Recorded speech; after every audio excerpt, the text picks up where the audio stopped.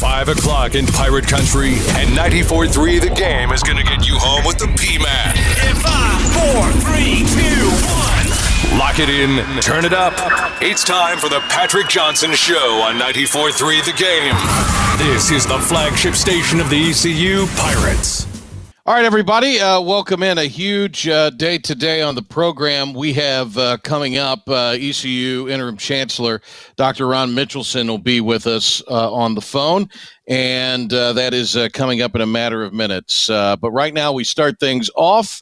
Real honor at this time to have on the program Brett McMurphy, Stadium's college football insider, joining us here right off the jump. Brett, it's great to have you on. This has been something I've looked forward to all day today, but also looking forward to having you on, and have been looking forward to having you on our program for a long time. So welcome aboard, and thank you for taking a few minutes with us. Hey, thank you very much. Hope everyone's good there in Greenville, and obviously stay safe. We are. How is life for Brett McMurphy now, and health-wise of the family and all that? We're good. I'm based down here in Tampa. Been here for quite a while. Remember the good old days covering East Carolina USF Conference USA battles. So we're good. Fortunately, we got some nice weather down here, so you can get out of the house, to go for a run.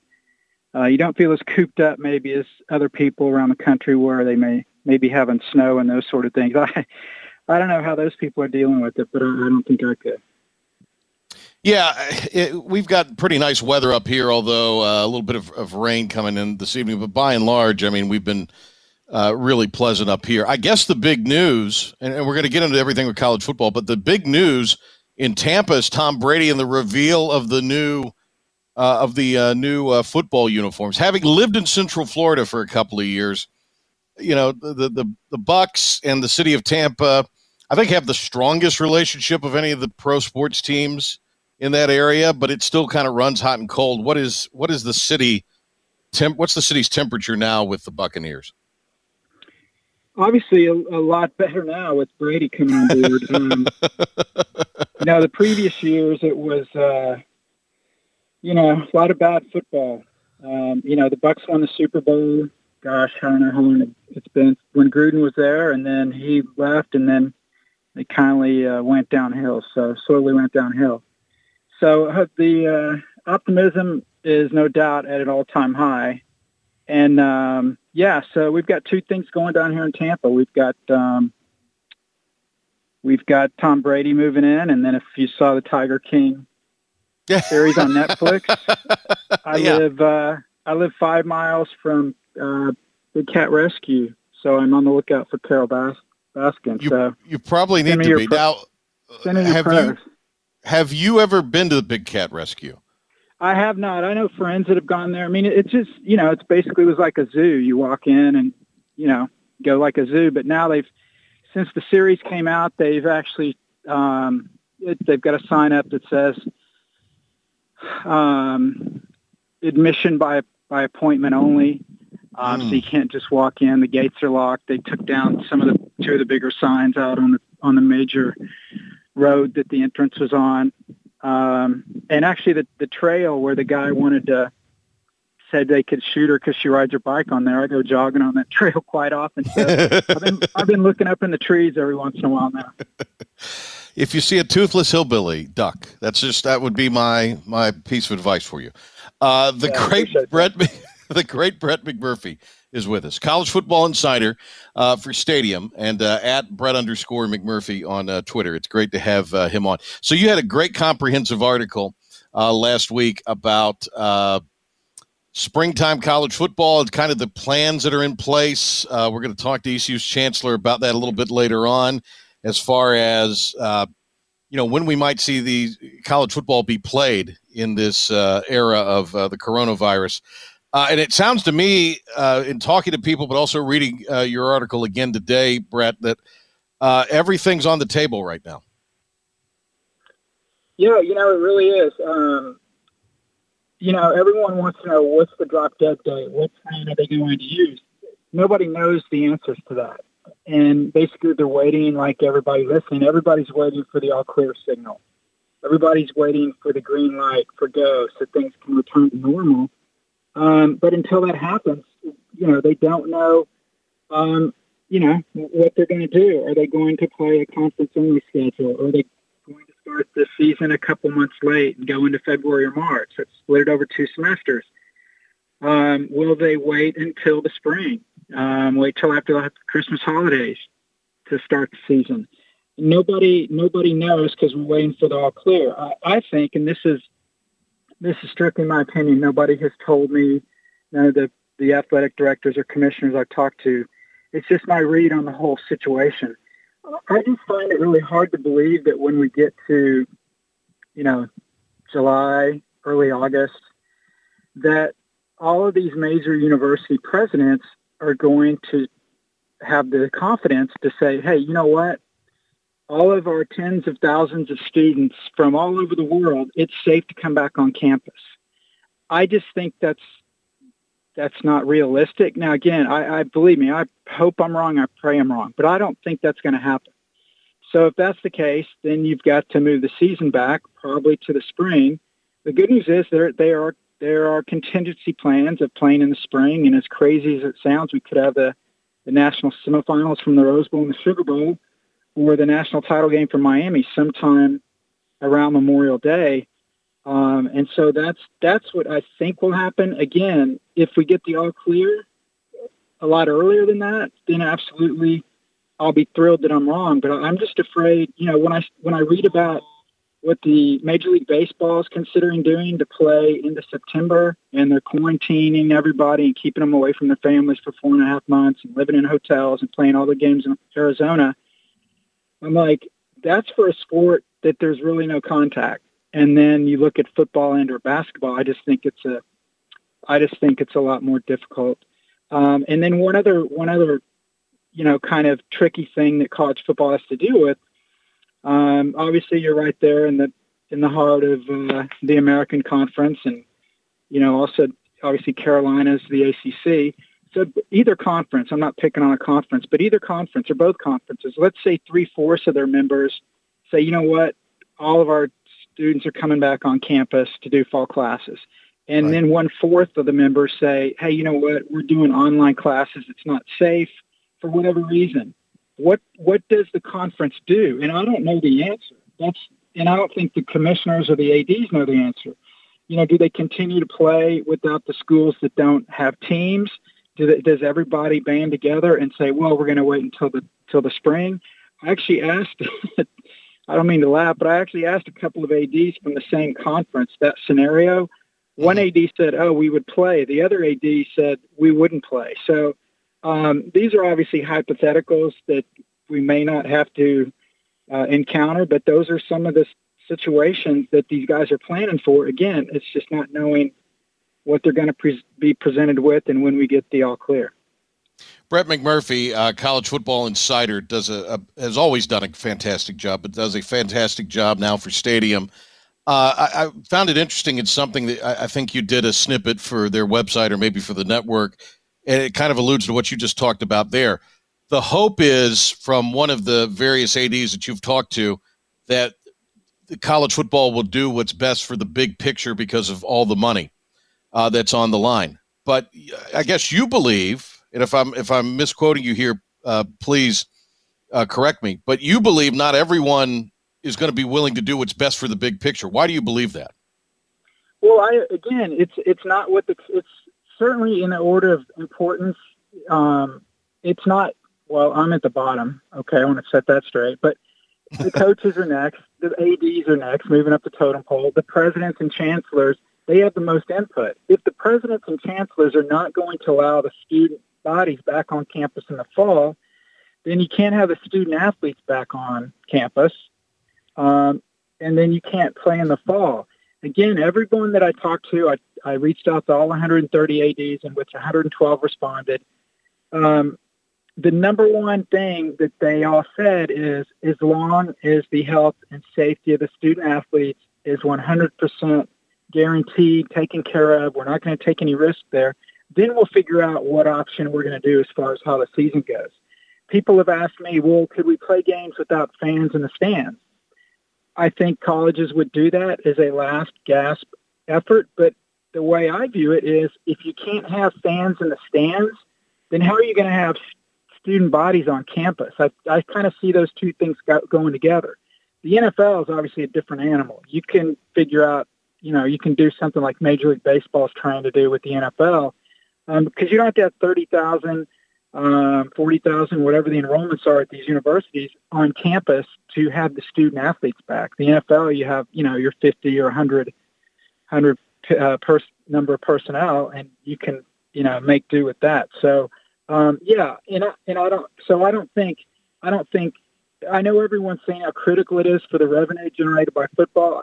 Make no mistake, there's no doubt about that. But they're not going to do anything that's not, 100% every box is checked off as far as health and safety. And, oh, by the way, the presidents won't control that either. That's going to be either the government officials or the health officials when they tell everybody we can go back to as close to what our normal life used to be before all this.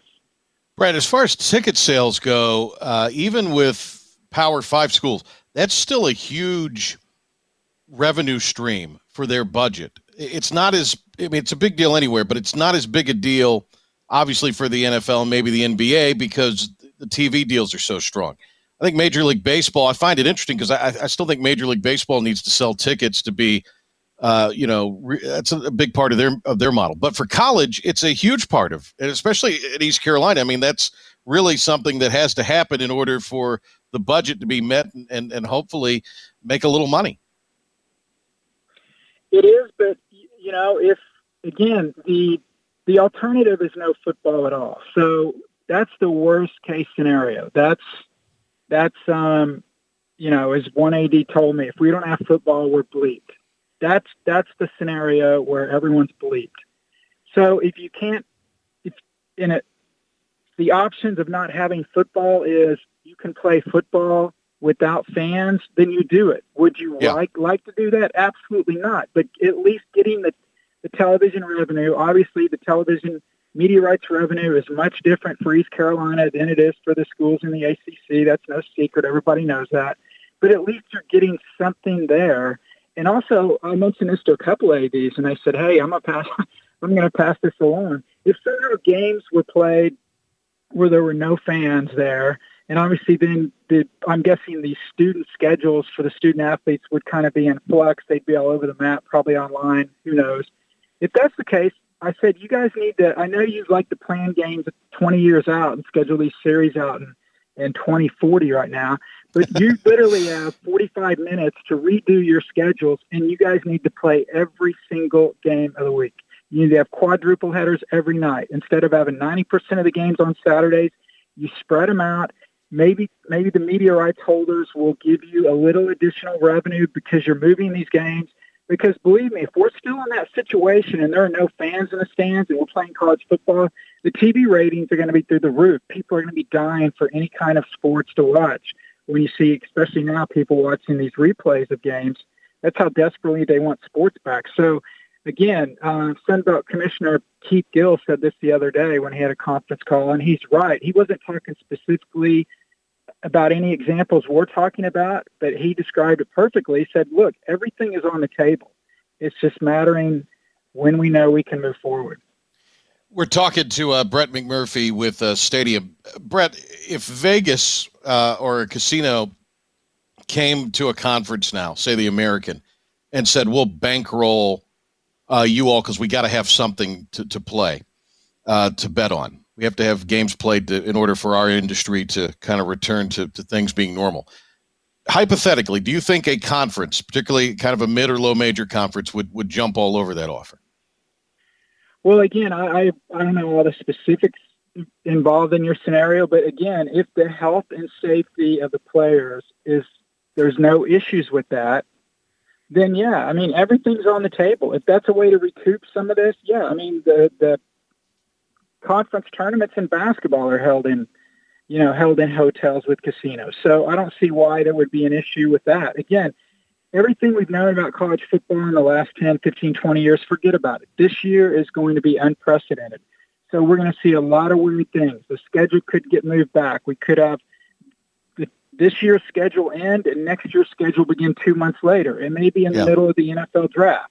Will high caliber players like Trevor Lawrence potentially sit out if the season doesn't start till January or February? Absolutely.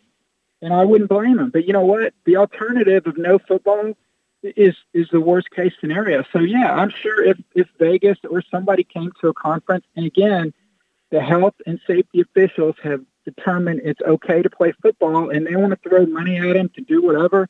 I don't think they could put patches on their jersey, but I'm sure that they would work with these guys to recoup whatever money they could. Absolutely. These are unique circumstances, and it's going to take some unique ideas and ways to generate that revenue, because the fallout is if the revenue, I don't know offhand what East Carolina's football revenue is, but whatever that number is, if they only make half that amount, every school across the country only makes half their football media or football revenue as in previous years, well, then what happens? The AD walks in the president's office and says, well, we only made, 40 million instead of 60, or only made 30 out of 80, whatever the numbers are.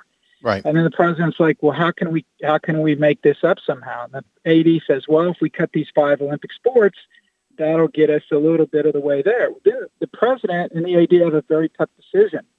And I'm afraid a lot of Olympic sports will get either temporarily cut or permanently eliminated because of this. There isn't a right or a wrong answer, but these are some of the decisions that they're going to have to make if we can't get the football season in full, and or if the football revenue is substantially a lot less than in past years. Because I think all athletic departments can sit there and say, well, look, ticket sales are down 10%, donations are down 10%, whatever, that's fine. But nobody's expecting their revenue to drop by more than 50%. And that's a situation, unfortunately, a lot of schools may find themselves in. I know you were on some shows earlier in the week or yesterday and talked about, sort of the working it out with ESPN and CBS and whomever's airing all of this. Assuming the NFL plays a pretty close to normal schedule, I think the scenario of stuff going on simultaneously in the second semester is not as big a programming headache. But obviously football takes the precedent in all of this, regardless of the conference, regardless of who the media partner is. No question. I mean, one of the concerns, which I rattled off on if you play in the spring is, the draft and season ends too late, all those things. Also, you would be competing directly with college basketball. What happens with college basketball? Football can't start till January or mid-January, neither can basketball. So does basketball cut down their non-conference schedule so they can still have the NCAA tournament in March, or do they play a full schedule and go into April or early May? Again, that's something that has to be determined, but you can't, again, that's just something that, these athletic departments, these ADs, these commissioners, these presidents are going to have to deal with and make the best of whatever situation is out there. But certainly, college football yes, that is precedent over college basketball. There was an example, it's several years ago. It was, I think, Arizona and New Mexico were playing, and I believe it was the New Mexico Bowl. So it's maybe, I believe Rich Rod was still at Arizona back then, and Duke was playing Butler on the same day, December, nationally televised basketball game, one of the top 2 programs in the country. Obviously, both teams are loaded. It was in December. Obviously, it's not an NCAA tournament game. But this really bad bowl game between New Mexico and Arizona trounced the Duke-Butler basketball game in the TV ratings. It wasn't even close. So, yeah, you're dead on. College football would definitely take precedent with the networks and everybody else, and then kind of figure out the best scenario they could for men's and women's basketball. Yeah. Brett, appreciate your time here greatly. Last thing for you, and this is sort of anecdotal, in your conversations you've had with athletic directors in particular, how fine is that line that, there could be even some football programs that may go away if there's not a full season?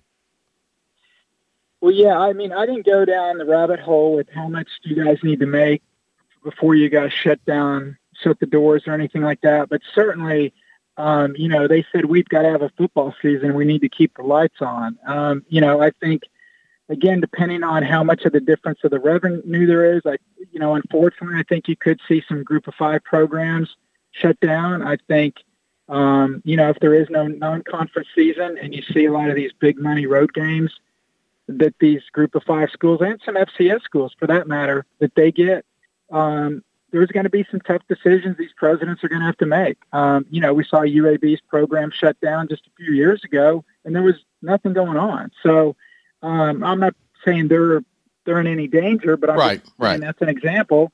And I do think one thing that it's going to happen, and I'm sure every East Carolina fan on here is sick of hearing it, the word Power Five, but I really believe this. I think because of this COVID-19 and the situation, and if we can't play the season on schedule, I think it's going to expedite the split between the Power Five schools and the Group of Five schools into either different divisions, different classifications, whatever it is. And I think that's unfortunate, but I think that's a very real possibility. Again, depending on how much of a revenue hit everybody takes. Hey, Brett, thank you very much. I've looked forward to having you on for a long while, and I'm glad we did. I hope you'll come back as things materialize down the road, and stay safe and healthy out there in Tampa, and watch for Baskin. Watch for Carol Baskin.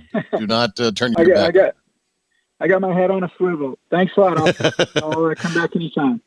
Okay. Thanks, Brett. Do appreciate it. Brett McMurphy there. Great stuff. Had to get him right at 5:00. We appreciate him doing this. Patrick Johnson with you, Ben Byram. We'll talk a little bit about that and get you ready for our interview coming up near the bottom of the hour with Dr. Ron Mitchelson, ECU's interim chancellor. We have that still to come. So stay with us here.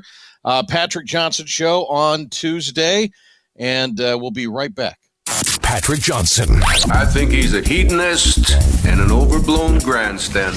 This is the Patrick Johnson Show on 94.3 The Game. Bring it.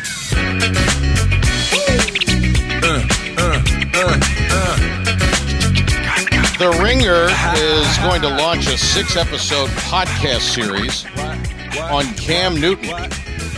The working title, The Cam Chronicles. Apparently, they've been working on it for the last 9 months. So, I thought the purpose of a podcast was to have a little more immediacy than 9 months. This must be a hell of a podcast if they've been working on it for 9 months. Yeah, they like it's a documentary or something. Brett McMurphy was great. It was great to have him on. And, Brett, Brett has talked to about every athletic director in the country at the FBS level and most every commissioner in college football.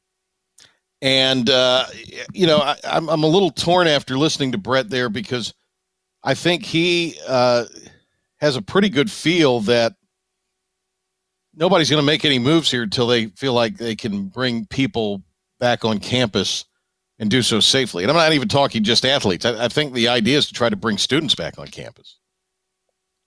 So we'll see if that's what they're waiting on.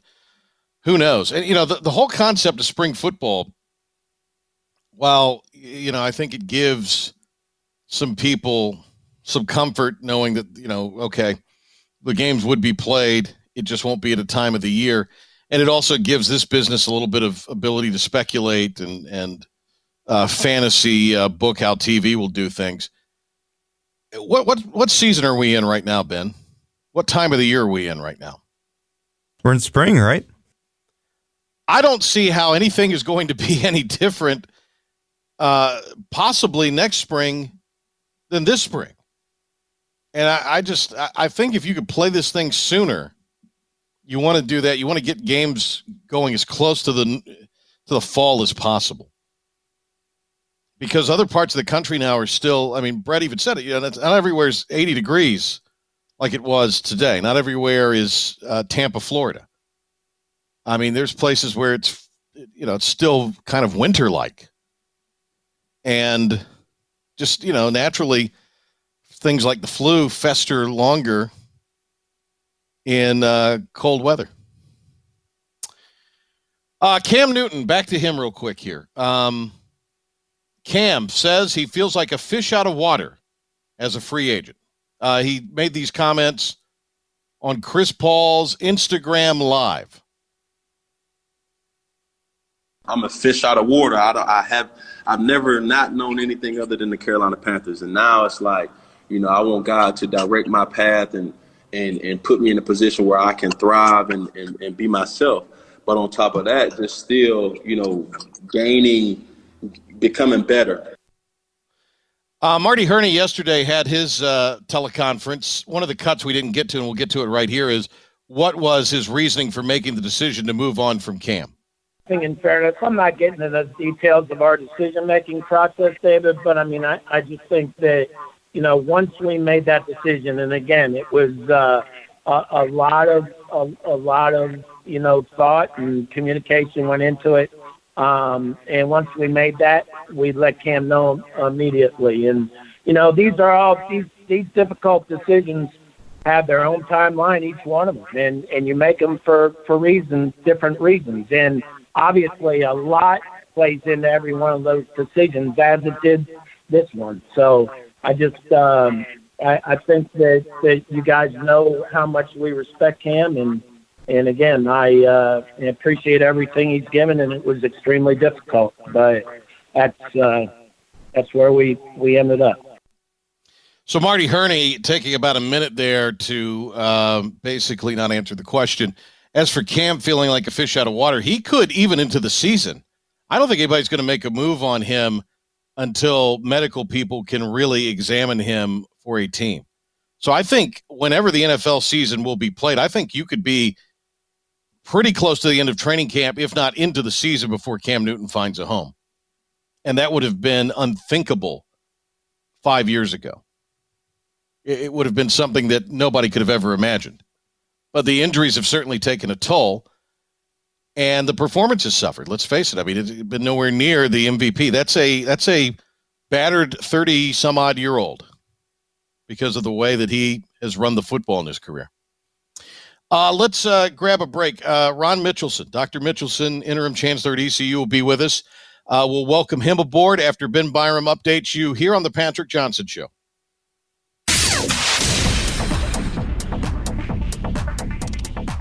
Thanks, Patrick. Ben Byram here for your 94.3 The Game Sports Update. Former J.H. Rose Rampant head football coach Dave Wojtecki announced on Twitter that he found a new home in North Wilkes High School as the football team's new head coach and strength and conditioning teacher. Coach Wojtecki brings plenty of experience to the table for that Vikings team, boasting a 58-32 overall record from 2013 to 2019 as the head coach at J.H. Rose. In the NFL, Cam Newton made headlines as he joined NBA star Chris Paul on Instagram Live. When asked how he was spending his time during the quarantine to stay strong, here's Cam's response. Man, honestly, man, I really have take this time to become stronger mentally, physically, and spiritually. I think that's more important than anything, man. I've gained this interest to meditating every morning, man. In the MLB, the league looks to keep the 2020 season alive, even if that includes taking drastic measures. During a league meeting, an idea that was being floated around that has attracted serious interest was the concept of having all 30 of the teams in Arizona and playing a season in empty ballparks around the Phoenix area, according to the Associated Press. Arizona being the headquarters of the 2020 season garnered much interest because Arizona's advantage is 10 spring training ballparks, plus the Arizona Diamondbacks Chase Field, all within about 50 miles, while Florida spring training ballparks are spread up about as much as 220 miles. For your 94.3 The Game Sports Update, I'm Ben Byram. More from the Patrick Johnson Show after this quick timeout. Patrick Johnson, every weekday at 5. I know he's a friend of yours, but that guy is bonkers. This is the Patrick Johnson Show on 94.3 The Game. Come with me now. Come with me now. Go with me now. Welcome back. Dr. Ron Mitchelson, interim chancellor of East Carolina University, is on the phone with us.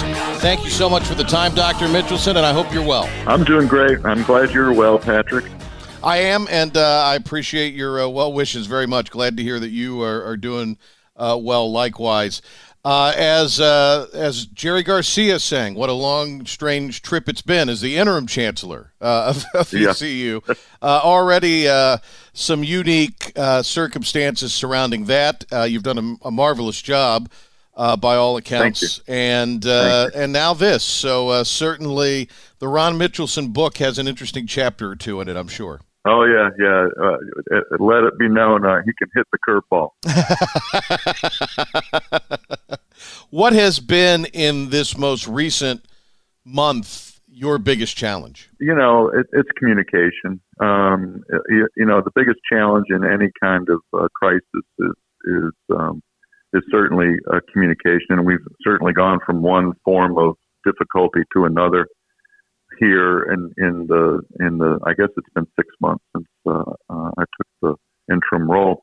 So good communication, and I think we're working really, really hard at that, and I'm so well supported here. Janine Hudson is in my eyes a hero for assisting me in over communicating. Dr. Ron Mitchelson is with us. Dr. Mitchelson, as far as the day-to-day operations for East Carolina University, can you give us some insight into that? Yeah, so the senior leadership is meeting regularly 3 times a week so that we review operations. In general, I feel like the mission is still being carried out. We've got still have about 28,000 students out there. They're all online, and the faculty moved in almost miracle fashion fully to the online platform. I must say that we're used to the online platform, distance education. We've led the UNC system for quite some time now, so we've got the expertise. But moving the whole enterprise to that platform, it takes technology. It takes a lot of expert training, and I think we've done that beautifully. And kudos to the students. I mean, you talk about gritty, resilient students. We got them in large number here at ECU. We've talked with John Gilbert. We've talked with Mike Houston. There are some student athletes that are around town, but some that are still in the dorms on campus. Could you give us an update as far as just the general student population? How many students are currently on campus? Yeah, I think the total number is just under 40 total, which is compared to most of the UNC system, a pretty small number, and they're being well attended to. In fact, I know the Board of Trustees, to their credit, has taken up a bit of a donation so that those students in the dorms might have a little variety in their diets. So I'm thankful for that. It's an important avenue to a student's attention when you can feed them. I think by and large, students have a little more variety in their diet just naturally the way than they did when I was there. We didn't have a ton of variety in the diet. We enjoyed what we ate, but we didn't have a ton of variety in the diet back in the good old days. They've come a long way. Ron Mitchelson, acting chancellor, interim chancellor at ECU, is joining us here on the Patrick Johnson Show today. The student athletes, and we obviously are a sports station, generally a sports show. I'd say we're a community show first. That's kind of the mantra and the mission. Anything that we've done with Henry, Hinton over the years, that's our mission. Yep. And so that's where we are, and that's why we talk to people like you and talk about a variety of subjects on here, especially in these times. But as far as athletics, what is your communication now with John Gilbert, with the conference, powers that be, and in the NCAA possibly? Yeah, so John and I are in constant communication. So he's in my book, he's a great AD and provides tremendous, stable leadership there for ECU athletics. He's a member of the cabinet, so he meets as a member of the cabinet with me three times a week. And then he's not bashful about making a phone call. I was on the phone with him yesterday. The evening before, we've got a group meeting today to talk about, what kind of tools we actually have in our toolbox as we try to cope with the loss of revenues, and so there'll be some types of adjustments that are necessary, and we got to make sure that we've got our bases covered. So John and I speak very, very frequently. I was on the phone with Mike Oresco on Friday so that he provided an update on some of the conference dealings. By the way, I love the American, and I'm just so proud that we're a member of the American. I think it's a tremendous conference. I was giving him an update on where we were with operations, and that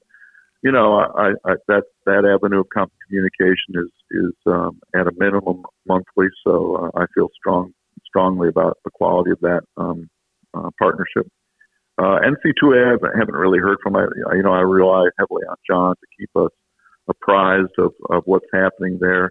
I know that the loss of revenue, our portion of the revenue from the March Madness is going to be somewhat hurtful. So that's part of our adjustment. When it comes to the possibility of student athletes returning to campus, we could talk about the general population in more detail in a little bit. But as far as student athletes returning to campus ahead of fall sports, have you entered those discussions and the planning phase of that yet with your staff? Yeah, I think we have, as a cabinet, we have, in general for these kinds of matters, we view student athletes just like the student body in general. So what we've done thus far is to make sure that they're safe and that they're well supported to make sure that they're making the academic progress that we require. So most of them are home, of course, and I think for the most part well served by Anita Boyce and our academic support team. So I think that's going pretty well. Bringing them back is going to be such a tricky business. Right now we have moved our summer school sessions online, and in large part to make sure that the students don't have to come back to campus. I think we'll know more as this thing peaks, at least within the United States urban system. As it peaks over the next week or so, we'll know a lot more about when the potential for returning some students, if they choose, would be. I don't see it happening anytime before July. I think in our thinking, nobody's going to come back to this campus in large number until after July 1, and then we'll have to make that decision probably in May. We'll take a look at that. We certainly would love for student athletes to be able to come back for the second summer session, which would start in July. But again, it'll be more like a choice because we're going to make sure that the online sections of all those courses are provided. So we'll know more in May, and hopefully we can bring them back in July. Could you envision a scenario where it might be just student athletes while the general student population still is remote? They would I would say that they would have the same choice set that the general student population would have. If we had students who wanted to come back for second summer session and it was safe to do so, that will be primary goal here, is to keep everybody safe. Then we would open the doors to others as well. Probably not. I don't think we would single them out. Dr. Ron Mitchelson is with us here on the phone. We're talking kind of the latest of ECU as a whole, ECU athletics, and it's great to have him on the phone with us here today. A little bit ago, you discussed distance education. ECU is a leader in the state, one of the leaders in the nation as far as distance education goes. And I think the fallout from this current situation, they're going to be life as we sort of knew it may not ever be the same. Some of that will be good. Some of that will be not so positive. But could you see just the overall education model maybe shifting a little more, not just for ECU, but nationally to that distance education model? Well, our recent history, let's say for the last almost 20 years now, most of our rapid growth has been in distance education. So providing educational services to students far and wide across North Carolina, up and down the eastern seaboard, we've gotten really good at that. So I think that trend is going to continue. Having said that, I don't think it's a substitute for what we do when we bring 4,000 freshmen, first-year students to Greenville, and we give them the full experience of college life. I don't see that going away at all, actually. So, if anything, I think what this provides is more choices, and I do think the students will have a greater variety of choices to make if they want to live at home and do the work online. I think that'll be a good choice. But make no mistake, it's not a clear substitute for what we do on this campus. Yeah, a lot of the questions about athletics, I know, are sort of John Gilbert questions. Although you're fairly well informed on that regularly, as you noted a few minutes ago. The tricky part of this for ECU, and I think for a lot of college football, is ticket sales are still a big part of that revenue model, of a key revenue stream, and of that budgetary model. Any update that you can give us right now as far as where that is, and if the season has to be shortened, modified in any way, what challenges that may provide? Ticket sales and donations are probably the key items that most ADs are concerned about. I've looked at a recent survey of 130 ADs who participate in bowls, the bowl subdivision. So they are really concerned about ticket sales and donations, and I can't blame them. I mean, it's going to be.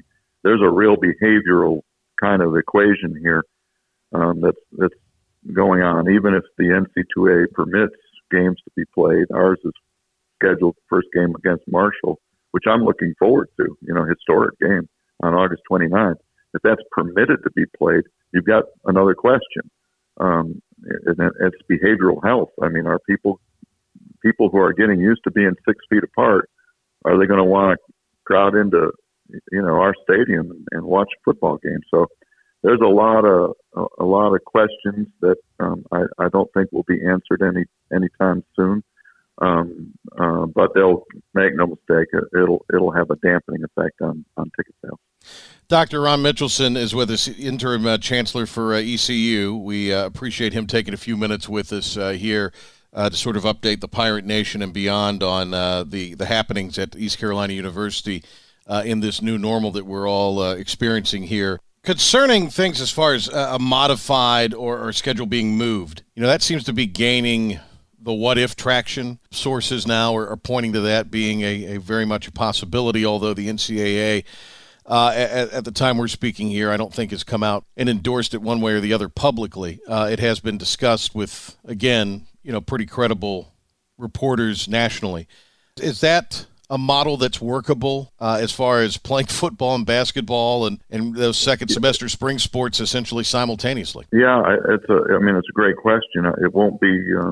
It'll be difficult. I mean, and it'll be certainly unusual, and a lot of difficult adaptation will need to take place. We've been thinking about the same thing in general for our university academic calendar, and there's a lot to be discussed about the feasibility of these things. Mm-hmm. As you know, some events have just said, well, we can't deal with the uncertainty, so we're just going to cancel. When you cancel the open, right. That says a lot about dealing with the difficulty of dealing with uncertainty. So we've already formed a group to think about moving the academic calendar, and as a response, because I really, as I mentioned, I don't like the idea of having 4,000 first-year students and having them online instead of having them in Greenville, North Carolina, right, where we can not only tend to their academic growth but also their social growth and maturity. So it takes a whole village to raise up the young adolescents, and that's what we're about. So I think this movement of the calendar is definitely a possibility. it's definitely something that we're investigating seriously now.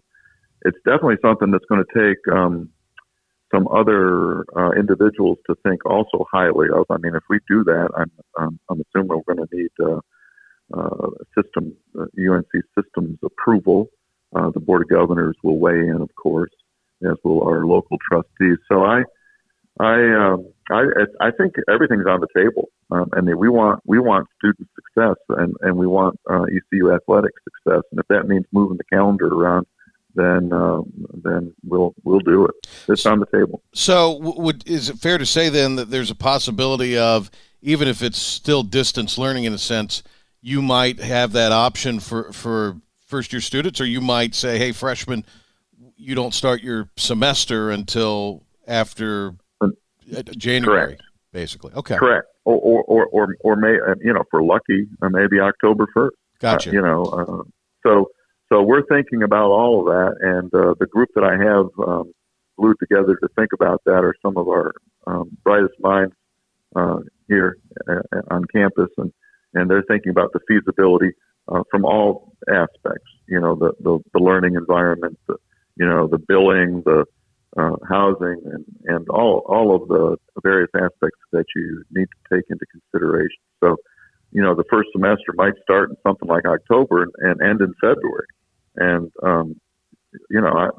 that's a possibility. Over the last several years, there have been some that have tried to paint the finances at ECU as being devastatingly bleak.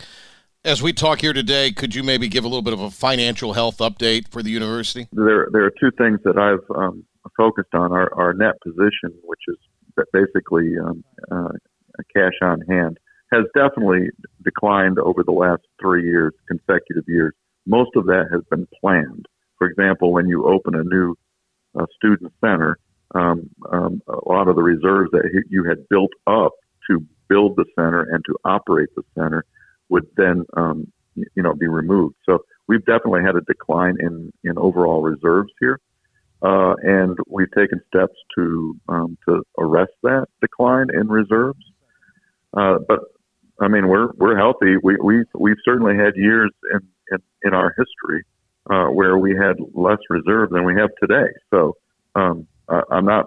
There's no panic when it comes to how much we've put in the bank and the rate at which we're spending it. Now this episode, COVID-19 episode, is not going to do us any good in this regard. I mean, it will take some more reserve to get out of this episode. We're hopeful that the federal funding, it's called the CARES Act, will filter to us in significant amounts. One estimate I've seen from the American Council on Education would provide $20 million to us in assistance, and most of which would go to students, perhaps in the form of those refunds for housing and dining. But then I'm hopeful that the legislature also sees fit to come through with additional emergency funding for the university system. I know that's on the top of the list for our Board of Governors. So I'm hopeful that we'll get some relief and that we'll sail through these old rough waters like we've done before, and that we'll come out the other side stronger and as healthy as ever. One other thing on athletics, Dr. Mitchelson, the spring athletes, and then the NCAA is granted that extra year of eligibility. There are going to be some things as far as the finances with that, but overall, a real negative has seemingly become very positive for that group of athletes. Yeah, I think from day one I was saying, well, if it was me, I would be giving them an extra year. I think it's only right, and I think it's the fair thing to do. So I'm hopeful that at least they have choice and they can stay with us if they so choose. I have felt horrible for what was stolen from them. The level, the intensity of preparation that those student athletes endure and invest in, and to make sure that we're so well represented. I couldn't be prouder of them, and to have this taken from them is just. Well, I'll never forgive this virus, I can tell you that. Dr. Mitchelson, we've done a lot of talking about the future. and about the plans for the future. As far as the here and now seniors, this is obviously for the class of 2020 interesting times as well. Yeah, for sure. I think some of this has been made public, but again, for people that maybe are not in the loop and are curious, what is the plan as far as commencement with that group that was set to graduate in a month or so? Yeah, the class of 2020 is in. They're already. They have my highest level of esteem. I mean, what a gritty and resilient group as they cope with something that has been stolen from them, as far as I'm concerned. They were looking forward to a tremendous commencement exercise, a celebration of at least 4 years of hard work, and are deserving of that. And it's been stolen, and it wasn't stolen by you or me. It was stolen by a crazy virus. So we're going to do everything we can to help with that disappointment. We'll do first and foremost a formal commencement exercise. It'll be virtual. It won't be the same as an in-person commencement exercise, but it'll be well done, and that'll be on May 8th as previously scheduled. And then hopeful that our virus cooperates. The virus owns the timeline, unfortunately. So we're very, very hopeful that we'll be able to bring that class of 2020 back. You can imagine a variety of options. Maybe we bring them back for homecoming, and we throw them a grad bash then, and celebrate in the appropriate fashion. Maybe we invite them back to winter commencement, the December commencement. So we'll make sure that that class of 2020 feels celebrated in the fashion that they deserve. Dr. Mitchelson, what would be some parting words for the Pirate Nation, ECU, Greenville, all of Eastern Carolina? Well, we're pirates, so we've sailed these crazy rough seas before. It's certainly uncharted territory for us, but you know what? We're pirates. And, we've been there before, and we'll come out the other side and intact and cohesive. We've got a common enemy out there now, so let's go get it. Dr. Mitchelson, thank you so much for the time. Hey, Patrick, have a good day and stay safe. You too. Thank you. A little bit of overtime here. We'll take a break. We need to get one in, and then we'll get our final one in as we wrap up the show after this. Kind of a recap of what has been another eventful day here on the PJ Show. And now, ladies and gentlemen, we're doing it for the gram. Like our brand new 94.3 The Game Instagram page for photos from our shows, all the events we cover, Pirate Game Days, and all the hashtags, pics, and videos from around the Pirate Nation. That's 94.3 The Game and our brand new page now on Instagram. Patrick Johnson. For a guy who thinks he's cool, you're sure no fun. This is the Patrick Johnson Show on 94.3 The Game.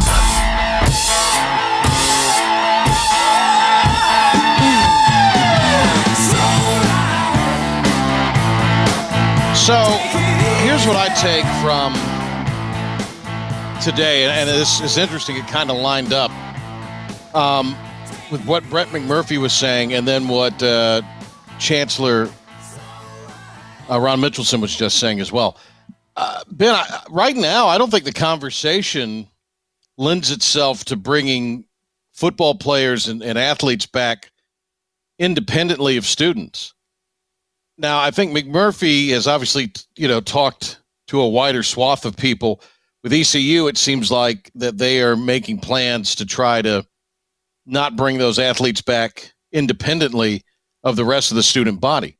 And if that's what they are waiting on, then I can't imagine that there's any kind of college sports played until, maybe December. Because, the semester would end and you kind of have that period of time in between semesters that a lot of basketball is played and a lot of bowl games are played. So but if you're waiting for students to fully get back on campus, which is mid-January, boy, that's a challenge. Because now if they're willing, and again, I think everything is on the table, like Brett said, if they're willing, if universities are willing to bring just the students back and get things cranked up. But I mean, you're still exposing, people to being kind of in confined spaces of the locker room. But I think that is maybe a little more of a reality than we're not going to bring in student athletes back independently of the rest of the student body. If that's the case, boy, that is a plan that I think could be one that means we're not going to see any college football until maybe 2021, right when the calendar flips. I could be wrong. I'm just sort of reading what I, just heard there from those two guys in the last hour. So we will see. That was we've had a lot the last 2 days, just a lot of guests on, and tomorrow we'll have a little more in the way of audio and kind of the stories going on. We really haven't had a chance yet to talk about the golf situation and what the Masters has decided. And there's some word now that Kirk Herbstreit is considering going to Monday Night Football, but he does not want to relinquish anything on Saturday that he does, especially College Game Day. So there's a ton of things to talk about, and we will try to get into talking about them in some further detail tomorrow. Big thanks to having Brett McMurphy on, and a big thanks to Ron Mitchelson for being on with us, CCU interim chancellor. They both were fantastic, and we appreciate you sticking with us a little overtime here. Back tomorrow, 5 o'clock, Patrick Johnson Show. Tom Brady will be in the news tomorrow, and we'll try to bring you some audio from that. Have a good day, everybody.